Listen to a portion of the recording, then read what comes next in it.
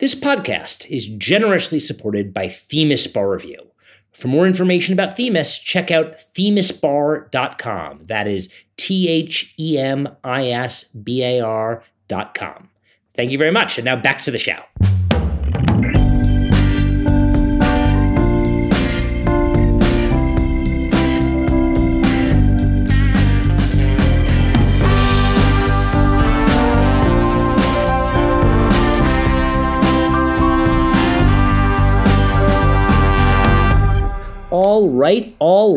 All right. Welcome to Digging a Hole, the Legal Theory Podcast. On this podcast, my co-host Sam Moyn and I talk about legal theory, or at least we usually do. Last week, Sam just took the pot over entirely for some, crazy lefty talk with Duncan Kennedy. What was up with that, Sam? I got drunk with power, and I had an opportunity to strike a blow for the left, and I took it. I mean, the power you seize there, I feel like characterizes the real understanding of American power relations that you see in American left-wing universities. It's university professors; they really understand the nodes of power and where it resides. And so, in taking over the Digging a Hole podcast, you struck a powerful blow for the left. Congratulations on that, Sam. That said, I don't mind you clawing it back, and I'm back in the cage. And we'll let the market decide which one they like better. We'll let the market decide. Sounds good. Who do we have with us this week? It's our great friend Julie Suk, who is a professor at Fordham and has a fantastic new book imminently out.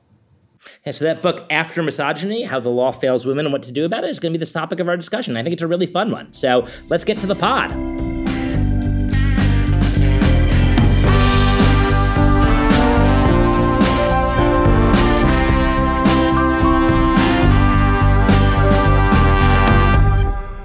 All right. We're really excited to have Julie Suk with us on the podcast today.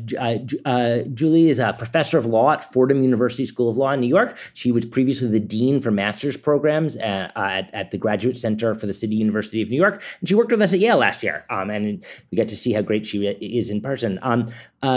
Suk is an interdisciplinary legal scholar focusing on women as constitution makers at the intersection of law, history, sociology, and politics. But we're going to be talking about her new book, a really exciting new book, After Misogyny, How the Law Fails Women and What to Do About It. Welcome to the pod. Thanks so much for having me. I'm thrilled to be here. So it's an amazing book. Congratulations. I think it'll be a big hit. It's a contribution to feminist legal theory, feminist theory, constitutional theory, comparative constitutionalism, and we'll try to hit some of those aspects. But I just wanted to start by giving you a chance to define your terms. So the main claim of the book is that formal equality can be institutionalized for women, and patriarchy formally legalized can die, but misogyny can continue to do quite well. And it's not as if there's just informal oppression that remains once we're all legally equal. The law has a lot to do with misogyny. In particular, you develop this really interesting theory of how law, even in a formally egalitarian system, overempowers men and underempowers women. And you say that's the dynamic we should care about, not animus or hatred. So could you did I get all that right? And absolutely. So that was better than I could have put it, Sam. Thank you. So what I really wanted to do in looking at misogyny, and this builds on work by other feminists, especially feminist philosopher Kate Manne, who I think during the height of the Me Too movement really took a look at misogyny as being at least not only about the hatred of women. I think it encompasses that, of course, and that's the primary manifestation that we think about. But I think that if misogyny were only hatred, violence, and animus, it would be banal without the legal relations that enforce certain power relationships. And that's why, even though we get rid of animus, I would say that's the primary idea behind anti-discrimination law as the main legal mechanism by which we try to do gender equality in the United States and in many other liberal constitutional democracies. When we do it through anti-discrimination law and focus on animus, it formally says patriarchy is over, but there are other power relations that are actually enforced by law that keep doing the work of patriarchal gender relations.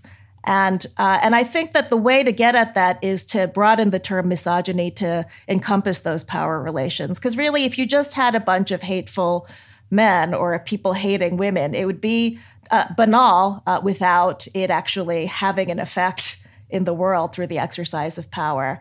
And so I'm really interested, for example, in legal doctrines like unjust enrichment, which focus not just on injury, but on the way in which costs are imposed or sustained by certain persons to the benefit of others and to the empowerment of others, and then abuse of excessive power as an engine that's actually as necessary, if not more necessary, than hatred in order for patriarchal gender relations to continue. So David will get to that, but I just want to go back to the word misogyny. And of course, if we've read Kate's amazing book, we get this very kind of like revolutionary understanding of it. But why not talk about subordination? Since, in ordinary parlance, misogyny seems to have the hatred element baked in. And you're talking about kind of social and legal arrangements that kind of are structural and don't have tons to do with individual intent. Yeah, that's a great question. I think what I was trying to do was to suggest that the hate element is connected to the structure instead of two separate phenomena. And it was also my effort to understand the use of the word misogyny in political discourse, particularly around the time that I was doing a lot of the writing and the research that became various pieces that then eventually became this book. Around the time when we witnessed the rise of Donald Trump. And, lock her up sounds as misogynist in ordinary parlance as it gets. And on the one hand, there's plenty of hatred in that, but the notion that then the appeal of it leads to an empowerment of someone who abuses his power and is not, it's much more pernicious than the hate you might read into lock her up. So it was that I wanted to really think about what are the mechanisms in our democracy or anti-democratic mechanisms that lead to those like the ease of power abuse that then is connected in important ways to think that look like that are related to the hatred, even though different from it. So it was a real pleasure to read this book, and the experience of reading it for me was at least the way I read it. So I read it on an airplane on the way, or part of it on the way back from spring break, and we landed, and me and my family, my wife and my kids had to go to the bathroom. So I took my boys to the bathroom, and we went in and went out, took 2 seconds, and then my wife went to the bathroom. And I've got literally the book in front of me, and it took her, 20 minutes to get in and out because the line was so long. And one of the arguments in the book is, though you don't use this example, is that even without intentional misogyny, animus, that men benefit from things like easier access to public bathrooms, shorter lines, and that this should be understood as a form of unjust enrichment. Basically, that men get the benefit of the deal in ways that So I had the benefit of, in this case, the free time to watch my kids run around an airport. But still, the basic idea stands. Could you spell out a little bit more about why you're using a term taken from kind of tort and equity law, unjust enrichment, to understand these broader social phenomenon? So I haven't thought about the bathroom in those terms. So I'm going to have to think about that a little more, David. But I think that the concept of unjust enrichment is very helpful. And there are concepts that I think we don't really think about quite as much in U.S. law. Unjust enrichment and abuse of right are the ones that I think really capture the ideas of over-entitlement and over-empowerment, which I lay out in one of the chapters of the book as being the primary engines of misogyny. But I think that one thing that when I taught the concept of unjust enrichment to students, that it's something that's very based on our notions of fairness, but gets away from focusing on a victim or an injury as being the primary problem, but really a distributive injustice, and not just distribution in terms of resources and money, which we often think about in distributive justice, but the distribution of power. And really, the reason I was fixated on this idea of an unjust enrichment is because of different ways that different legal orders have dealt with abortion rights, actually, in their jurisprudence. And even if they're not drawing on the language of unjust enrichment as such, I think the idea of it has really inflected the way that a lot of courts outside the United States have thought about the problem of forced motherhood, which is the obvious result of banning abortion. And so if you think about forced motherhood in our terms before Dobbs, where we thought that Roe versus Wade was the way to think about what was wrong with forced motherhood, it's like this violence against the body or an invasion of bodily autonomy of women. And to some degree, I think some scholars in the United States tried to put it in equal protection terms. And in some ways, that seemed like the wrong way of really understanding what was wrong with forced motherhood. And it's not just that there's a violation, but there's actually a public benefit that we collectively get more citizens who are raised really for free, who are born and raised for free. And we get more workers in our economy, and we get to have a culture of life, and the costs and burdens disproportionately fall on the people who can get pregnant, mostly women. And so I think that intuition really comes from the structure of an unjust enrichment claim, which again is, I think, less pronounced in U.S. private law than in many other legal cultures around the world. There's so many ways we could go with that answer.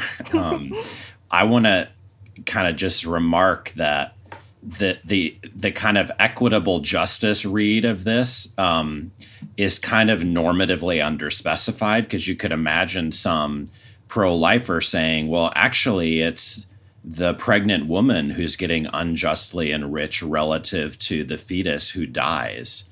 And so right. We still need some we need much more normatively. But yeah. I want to kind of go in a different direction, which is, I read this as being more like Robert Hale does feminism or feminist legal theory in the following sense.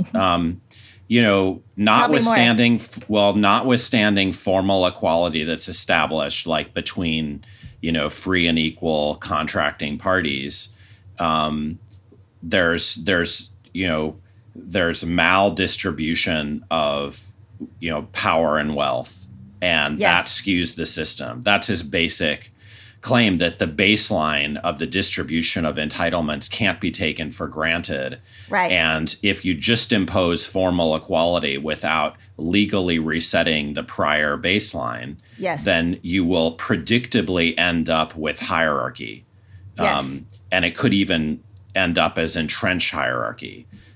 Now, there's nothing like normative about Hale's theory telling us like where to set the baseline, but I read you as like Halean, because you're basically saying we can't just strive for formal equality of men and women without inquiring into the baseline of entitlements that will determine what results from formal equality. Is that fair?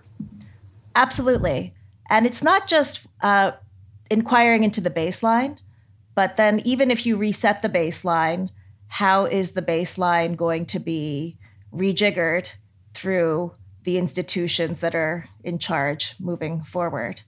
And this is where, in the book, I've been really interested in Ruth Bader Ginsburg, who is, I think, the most central figure in American legal feminism of the 20th century.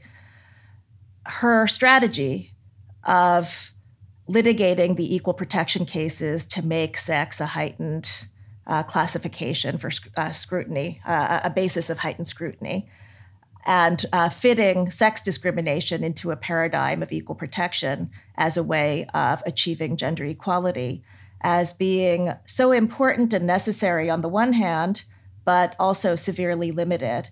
And what's really interesting about RBG, and other scholars, including Carrie Franklin, have written about her engagement with Swedish feminism and the debate about Swedish gender relations in the 1960s, which said, not only do you need to emancipate women, you also need to emancipate men, because the gender roles that men are confined to deprive men of opportunities to be fathers and caregivers and to occupy traditionally feminine roles.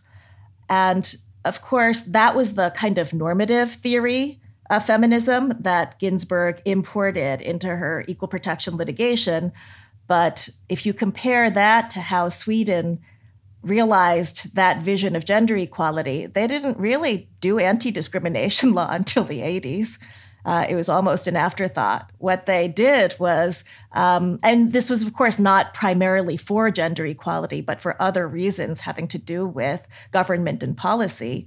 But their major constitutional revolution was switching from bicameral to unicameral legislature, which then enabled the financing of paid parental leave and childcare centers, which did a lot more to change gender roles in Sweden, I think, than declaring equality between the sexes and scrutinizing sex classifications in the law, which we achieved through litigation, and not by changing the structures that would enforce the shifted baseline entitlements.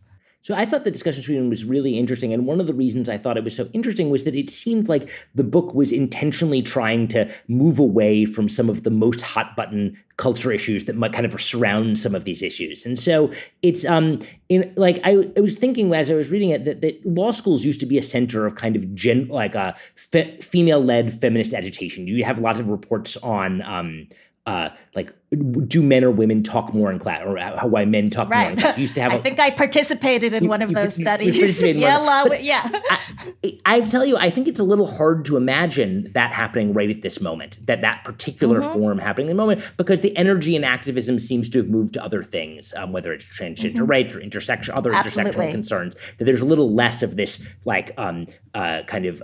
structural bias against women as a whole in at least in the discourse in the last couple of years. But I kind of wonder a little bit why you didn't talk about hotter button issues. I think there's a reason that's linked to your discussion of Sweden. But there are a lot of things that are going on in this broader space, whether it's social media and teen female depression and kind of that or alternately transgender women and their participation in sports. There are a whole lot of hot button issues that are kind of on the edge of some of these issues that are at the height of our politics. And even you talk a lot about Me Too, but there's talk about Harvey Weinstein, which is an obvious villain, but less about kind of the edge cases, your Aziz Ansari affair type situations. Mm-hmm. So I wonder a little bit about why, if you could talk about why the focus of the book away from some of the really, really hot button au courant. I mean, obviously you're talking about abortion, which is a big political issue. Yes. But it's not the same type of edge on the left social issue, if that makes any sense. And so right. Why you didn't do that? Because I think there's a strategy, but I want you to say it rather than I think. So what do you think? Why? So I wouldn't say it was a strategy. I'll just tell you where the book really began. It really began probably before I even went to law school. I started law school in 2000. But one thing that was going on in the 90s in Europe, where I was studying other things, was movements to amend the Constitution, feminist movements to amend the Constitution in France and Germany, which I write about in chapter 5 of the book. And those movements came even after they had what we would call an equal rights amendment to their constitutions, basically a gender equality guarantee. That was old news. That's the previous generation of post-World War I and post-World War II constitutions. But as a young adult, I was observing constitutional amendments to make it clear that you could have gender quotas in politics to ensure gender balance in the legislature. This was a very hot button issue in the 90s, and it continues to be in Europe because they've expanded the gender quotas to other domains, including corporate boards. And now, just recently, a few months ago, the European Union just adopted legislation on corporate board gender quotas.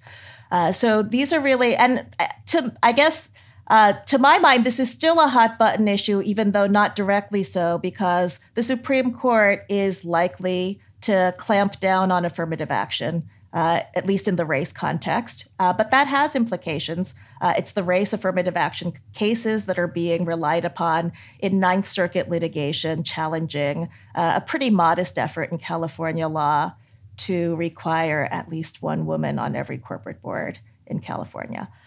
So I guess I think there are a lot of hot button issues. You've already mentioned one, which I do actually spend a lot of time in the book on, which is abortion. And I was looking at that, knowing that Dobbs was coming, but it hadn't quite gotten decided until the book was in copy editing. But that said, good for sales, bad for the world. Good for sales. Well, I don't know. So I think, but one thing that I think in response to your question, David, I don't think that every hot button issue having to do with gender is related. And I think that's actually really important because I think the focus on misogyny really grows out of political power in the United States having to do with the rise of Donald Trump, the Me Too movement as being not only about sex and sexual assault, but about abuse of power. And I think actually the kinds of things that disadvantage women, or as I would put it, extract value from women to the benefit of society as a whole, and over-empower men, these are actually a different set of dynamics related conceptually through the prism of anti-gender discrimination law, but related to the transgender rights movement in many respects. But I think one of the difficulties is that the solidarity of feminism with other movements sometimes creates blind spots around the distributive issues, the unjust enrichment issues, the extraction of reproductive labor issues. And I think it's really important to see that. And that's why spending a lot of time on a hot button issue like what to do about transgender men in girls' sports actually has not much to do with what to do about the problem of extraction of reproductive labor to society's benefit.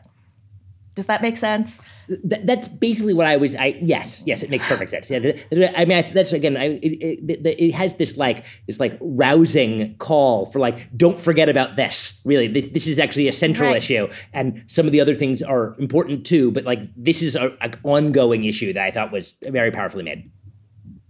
I guess I do think it's important in the context of political strategies and coalitions.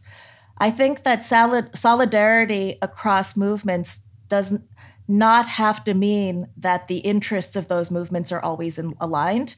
And I think that folks on the left need to be comfortable with that and be able to work together under those circumstances instead of always acting as though separating those issues means a division that will weaken all of us. I don't think it always works that way, but I think sometimes we have difficulty moving the needle on certain issues because we're afraid that it'll exclude other marginalized groups. That was incredibly eloquent and sounds right. I want to ask about, I don't know how to put this, the legalism of the book and the optimism about legalism as a political strategy. So here's what I mean. Obviously, we're all law professors and, you have every right to, write a book about law. But the book is based on an insight into the continuing social nature of oppression, which are intractable, at least for legal tools that set out to formally equalize people, and maybe for legal strategies that try to reach into the background and shift the baseline. And it just seems to me like I come away from American history or the 20th century or whatever thinking that class, race, and gender it turns out don't require formal legal hierarchy and can last indefinitely long, even in a kind of a formally legal environment. And so then the question is, well, why privilege law as a tool of transformation, especially when, law generally reflects prior social consensus? And yet the back half of your book, and I'm going to ask a lot of other detailed questions about it, it's kind of like about a premise on this optimism that law can disrupt entrenched social meaning. Why do you think that? So I'm not sure I think that law can, but I think we have no choice but to use law because of the way in which law has been used to entrench certain politics. So it's a question of undoing, for sure. And let me explain a little bit what I mean. So if we think about, I think that legal feminism, and not just legal feminism, many feminists think that the law is the answer. I've spent, my last book was about the struggle for the Equal Rights Amendment. And I'm always pretty surprised when I talk to the activists on the ground, many of whom are not lawyers, the faith that they have in thinking that if we get an Equal Rights Amendment in the Constitution, all of the problems of misogyny that I describe in this book are just going to fall away. And I don't believe that that's possible, or that's the reason even to make changes in law. However, I think that you do need changes in constitutional law if your constitutional law entrenches politics that is not democratic and precludes further action with regard to, say, the empowerment of women. And I do think that, for example, and this is why I'm so fascinated by the constitutional shift from bicameralism to unicameralism in Sweden. I'm not necessarily recommending that, although I think it does provide some insight into our thinking. How do our political structures at the federal and state level entrench the overempowerment of men, among other forms of overempowerment? That I think are unjust and entrench anti-democratic politics. So, and I think that's actually a really important question for feminism. And it's not because we believe law is going to solve all the social problems. It's more that we actually have laws that entrench political structures that limit the possibilities with regard to how we evolve those social problems and resolve them. So I think that's what's important. So if you look at, I have a chapter about the organizing for the Prohibition Amendment.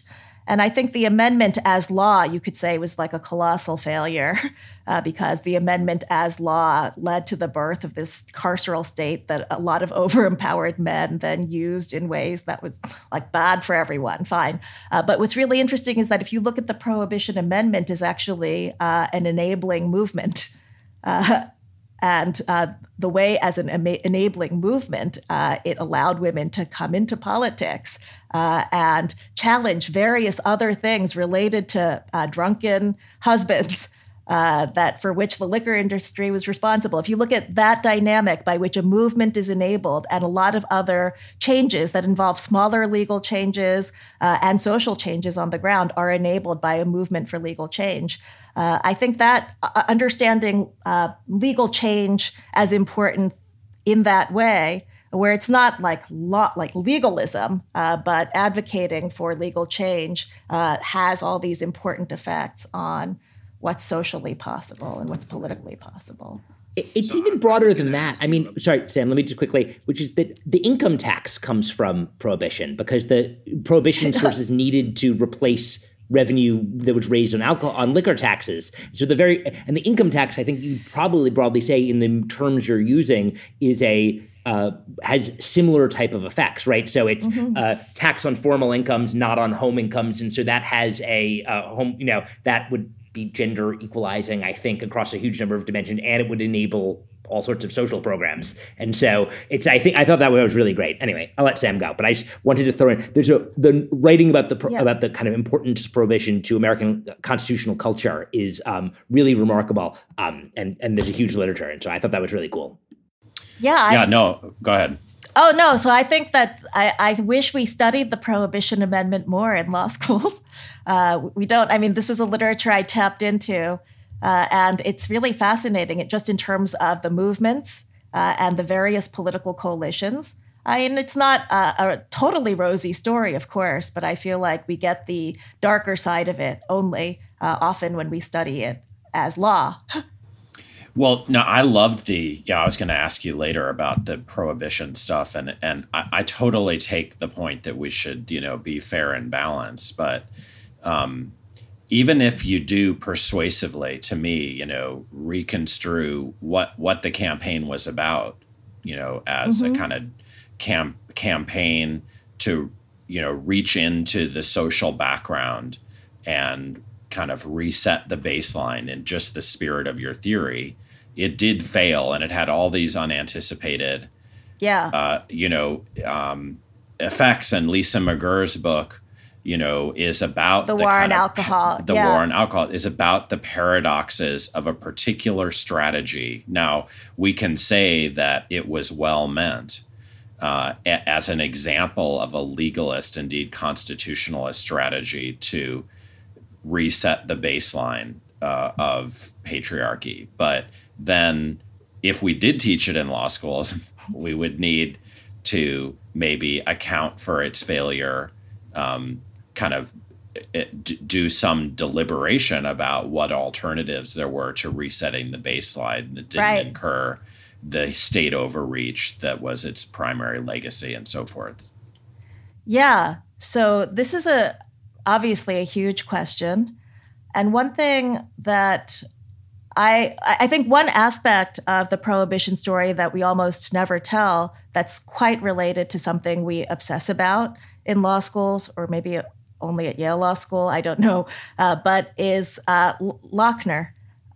If you think about the women's temperance movement as making this shift from just temperance to a constitutional amendment prohibiting the manufacture and sale of alcohol, it was a reaction rather than a positive agenda. And it was a reaction to courts protecting the property rights of the liquor industry and giving constitutional status to the right to operate a business and own property, which is like a little bit before Lochner, but of course related to the constitutional conception of property and contract rights in Lochner, and then we get that whole era. So if you see the Prohibition Amendment, and this is why it's not an amendment that prohibits drinking, it's an amendment that really attacks an industry by saying no manufacture or sale, then driving a lot of alcohol consumption into the home where women actually have a role in drinking it, serving it, making it,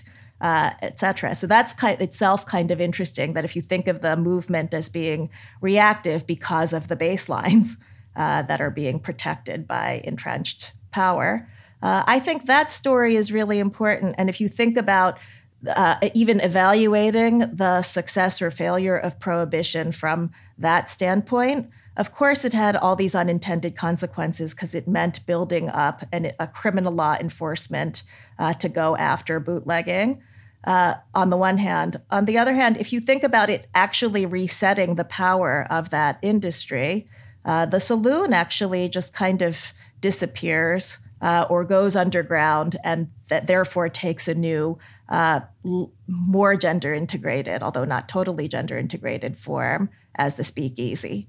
And so to the extent that it resets the power of the liquor industry, and then you have other kinds of things like, I think David mentioned the income tax, then I don't know that, I wouldn't say that it's a total failure from that perspective. I also don't think that the way that the amendment was framed, it didn't necessitate. One of the things you could do was build up a carceral state, but it didn't have to.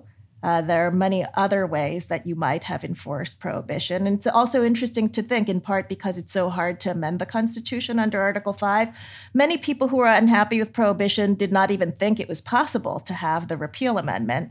And one solution we might have ended up with was, I think at one point, Roosevelt and others thought that you could just reinterpret the intoxicating liquors language in the Prohibition Amendment to not include beer and wine. and they were going to pass legislation. And once you did that, then that would have implications for what the enforcement framework was going to look like. So I don't know. I mean, I think that whether or not we see prohibition as a complete failure and the repeal of prohibition as necessary to undo some of the agreed very bad things that prohibition led to in terms of the rise of the carceral state, I think it's actually a more complicated question. And there are aspects of prohibition success that I think we don't appreciate enough. And then even in Lisa McGurr's account in The War on Alcohol, I think that, and maybe we have different takes on this, but it's not just the rise of the carceral state, but the rise of the administrative state.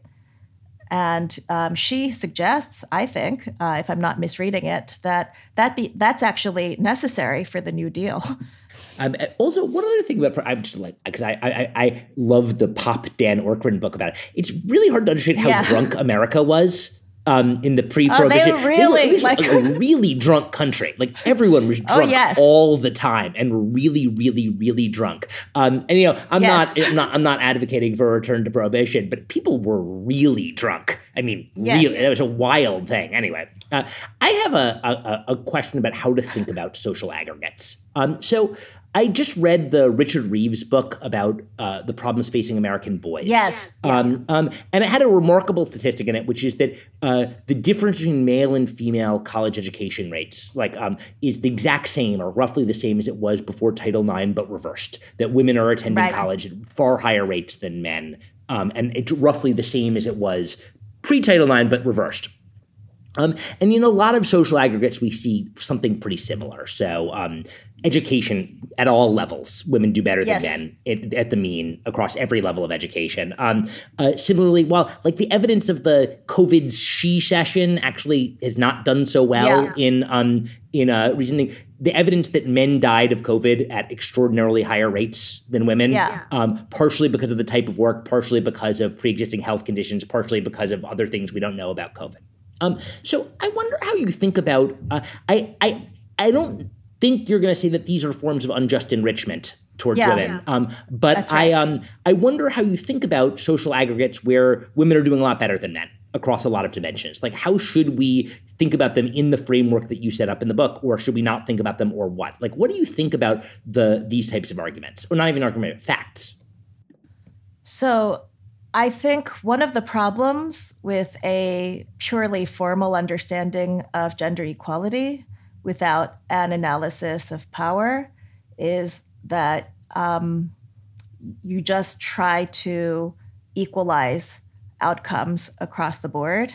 And I think in some ways that misses the problem of unjust enrichment.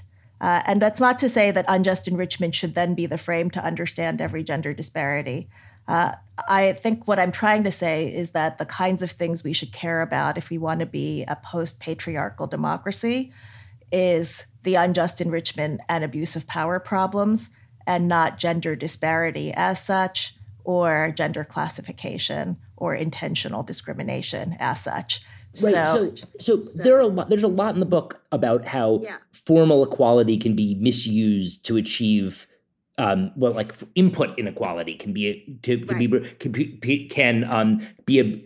abused to further entrench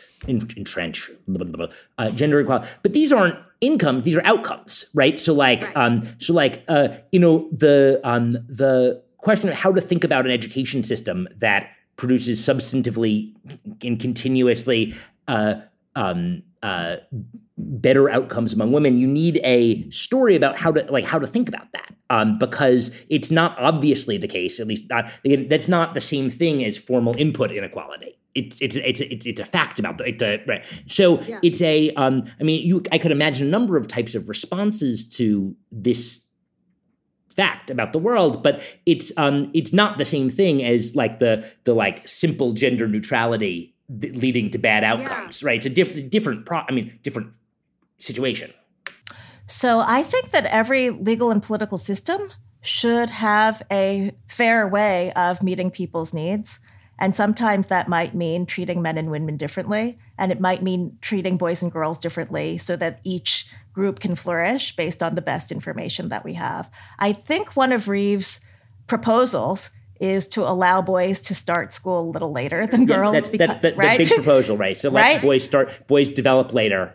Right. And so they should start kindergarten a year later, basically. Right. And that's the kind of proposal that would fly in the face of formal equality. And I actually think that's the kind of proposal that we should think about as if it's meeting everyone's needs and not over-empowering any group or entrenching their power.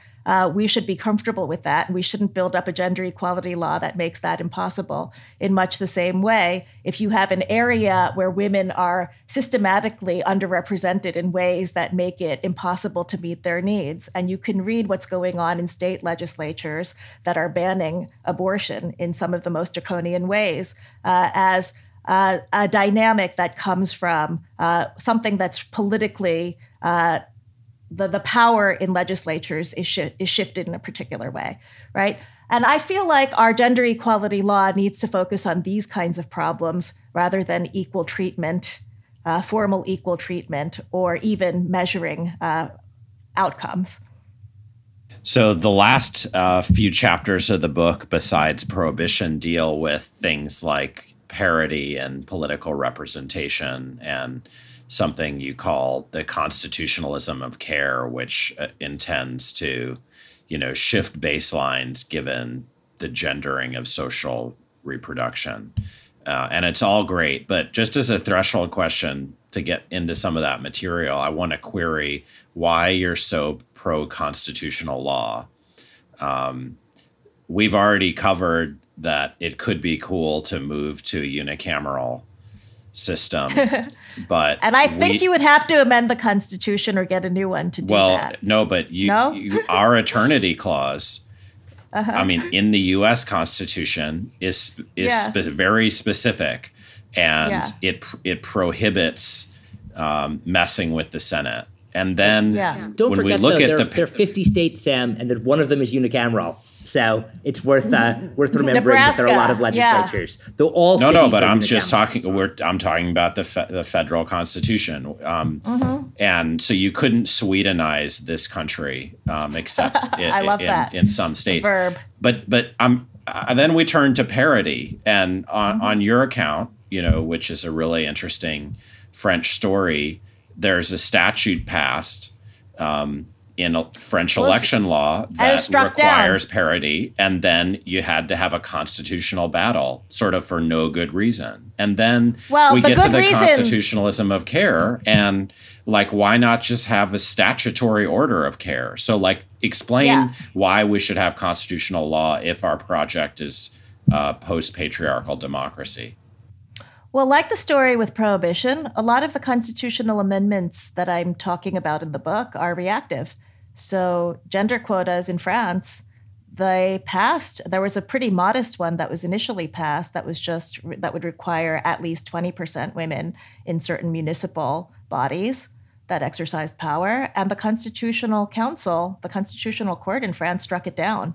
I know, that's my point. That's my point. Right. Why bother? But the amendment was a reaction to that. But of course, if the court hadn't struck it down in Spain, the Constitutional Court didn't strike it down, and they've just had lots of statutes requiring gender balance in the exercise of power in various domains. So I think it largely, part of the story is it's a reaction to. I mean, why is there a discussion of constitutional amendments? Or actually, we don't even discuss at the federal level having a constitutional amendment to explicitly protect the abortion right. But that would be a rational response to the Dobbs decision. But it wouldn't be something that if you were starting from scratch, you would have it unless you feared powerful courts striking things down. So I, in some ways, my focus on constitutionalism in the second half of the book is reactive, or I'm looking at the ways in which women have reacted to courts. And it's not just courts, reacted to previous constitutions as well. The constitutionalism of care, the really interesting example is Ireland. And it's because in Ireland, they did something which I think is super interesting in 1937, when patriarchy was the social norm.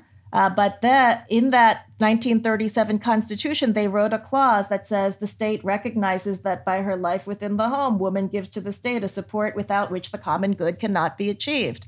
And that's an amazing clause because it's right there constitutionally acknowledging the unjust enrichment dynamic that I've been talking about, which is the state gets the common good from reproductive work within the home.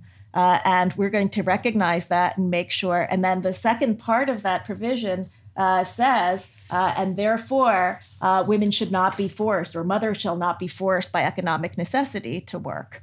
And so this is, I think, a really important way of acknowledging reproductive labor as having a common good that then can structure or direct public policy. And right now in Ireland, they've been struggling for the last 10 years about what to do about this clause because it seems so patriarchal and gender stereotyping. But even proponents of gender equality have been resistant to just wiping it out because they think the acknowledgement of care as something that provides the state with value is important.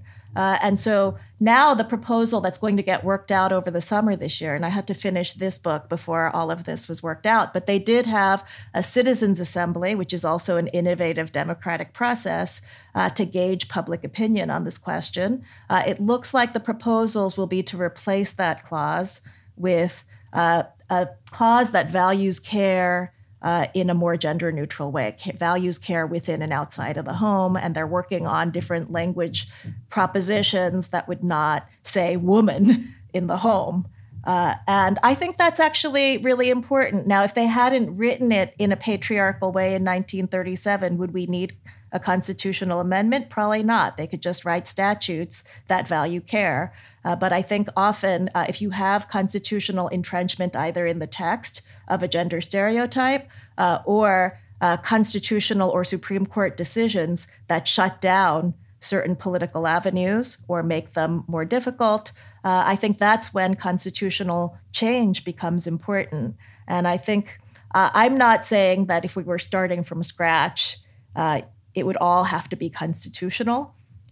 And I certainly don't want to suggest it would have to be constitutional in a way that we usually understand it, which is you like write it and then hand it over to the sitting Supreme Court to figure out what to do with it.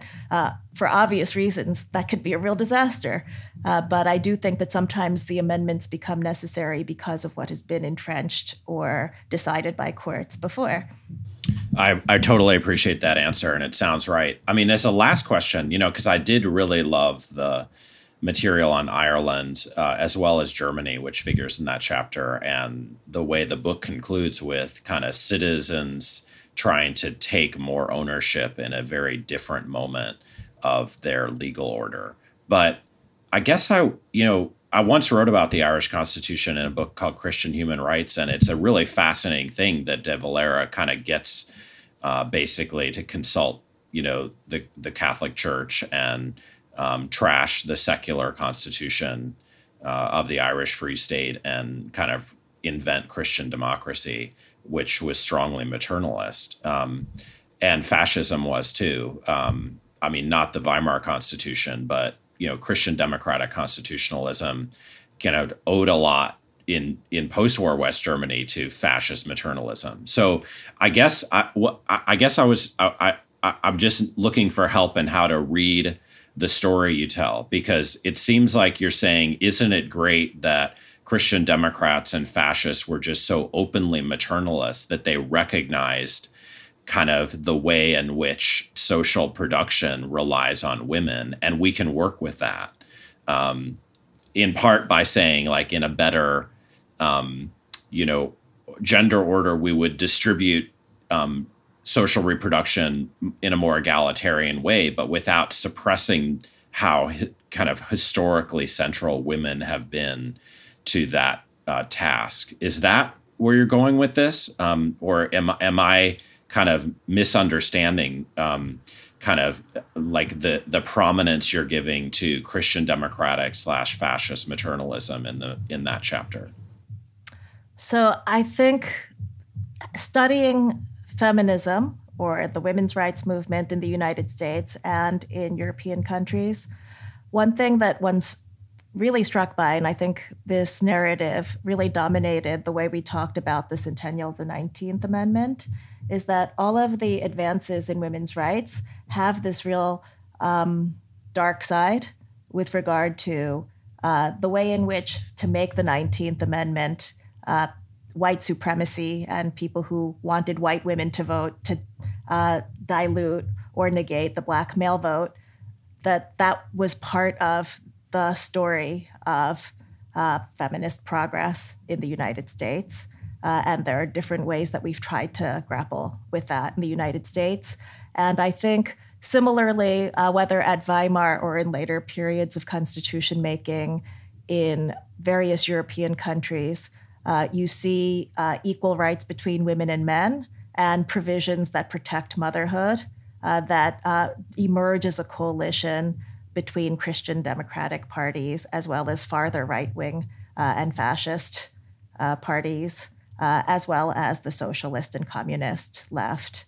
And so this is actually a really difficult question because, and I think it maybe goes to your previous question about constitutionalism, because it does seem like anytime you're going to get constitutional change, the kind of consensus required to move in that way, you can't imagine it happening in the United States without bringing on the white supremacists and Christian fascists. And I think that was true in many places that we consider our pure democracies. And so it's very hard to know, like, how do you tell a story that's hopeful when that's just a fact that you shouldn't try to repress? On the other hand, I think one of the difficulties that ails our politics is that we don't have coalitional democracy, and people are not good at making compromises with people with whom they disagree and have radically different worldviews from. And I think that's one story of polarization. And part of that story is also structural. That is the way in which we've structured our politics and the two-party system. I mean, so there's many more layers that I haven't gotten into, but I think fundamentally one thing that is really difficult for some of the material that's in this book and how we try to tell a hopeful story moving forward is how do we engage people who we sometimes feel we really shouldn't tolerate within our politics. Well, there's a lot here, and some broad themes we've gotten to at the end, which is really terrific. The book is After Misogyny: How the Law Fails Women and What to Do About It. The author is Julie Suk. Thank you so much for coming on the pod. Thank you. Thank you. This was great.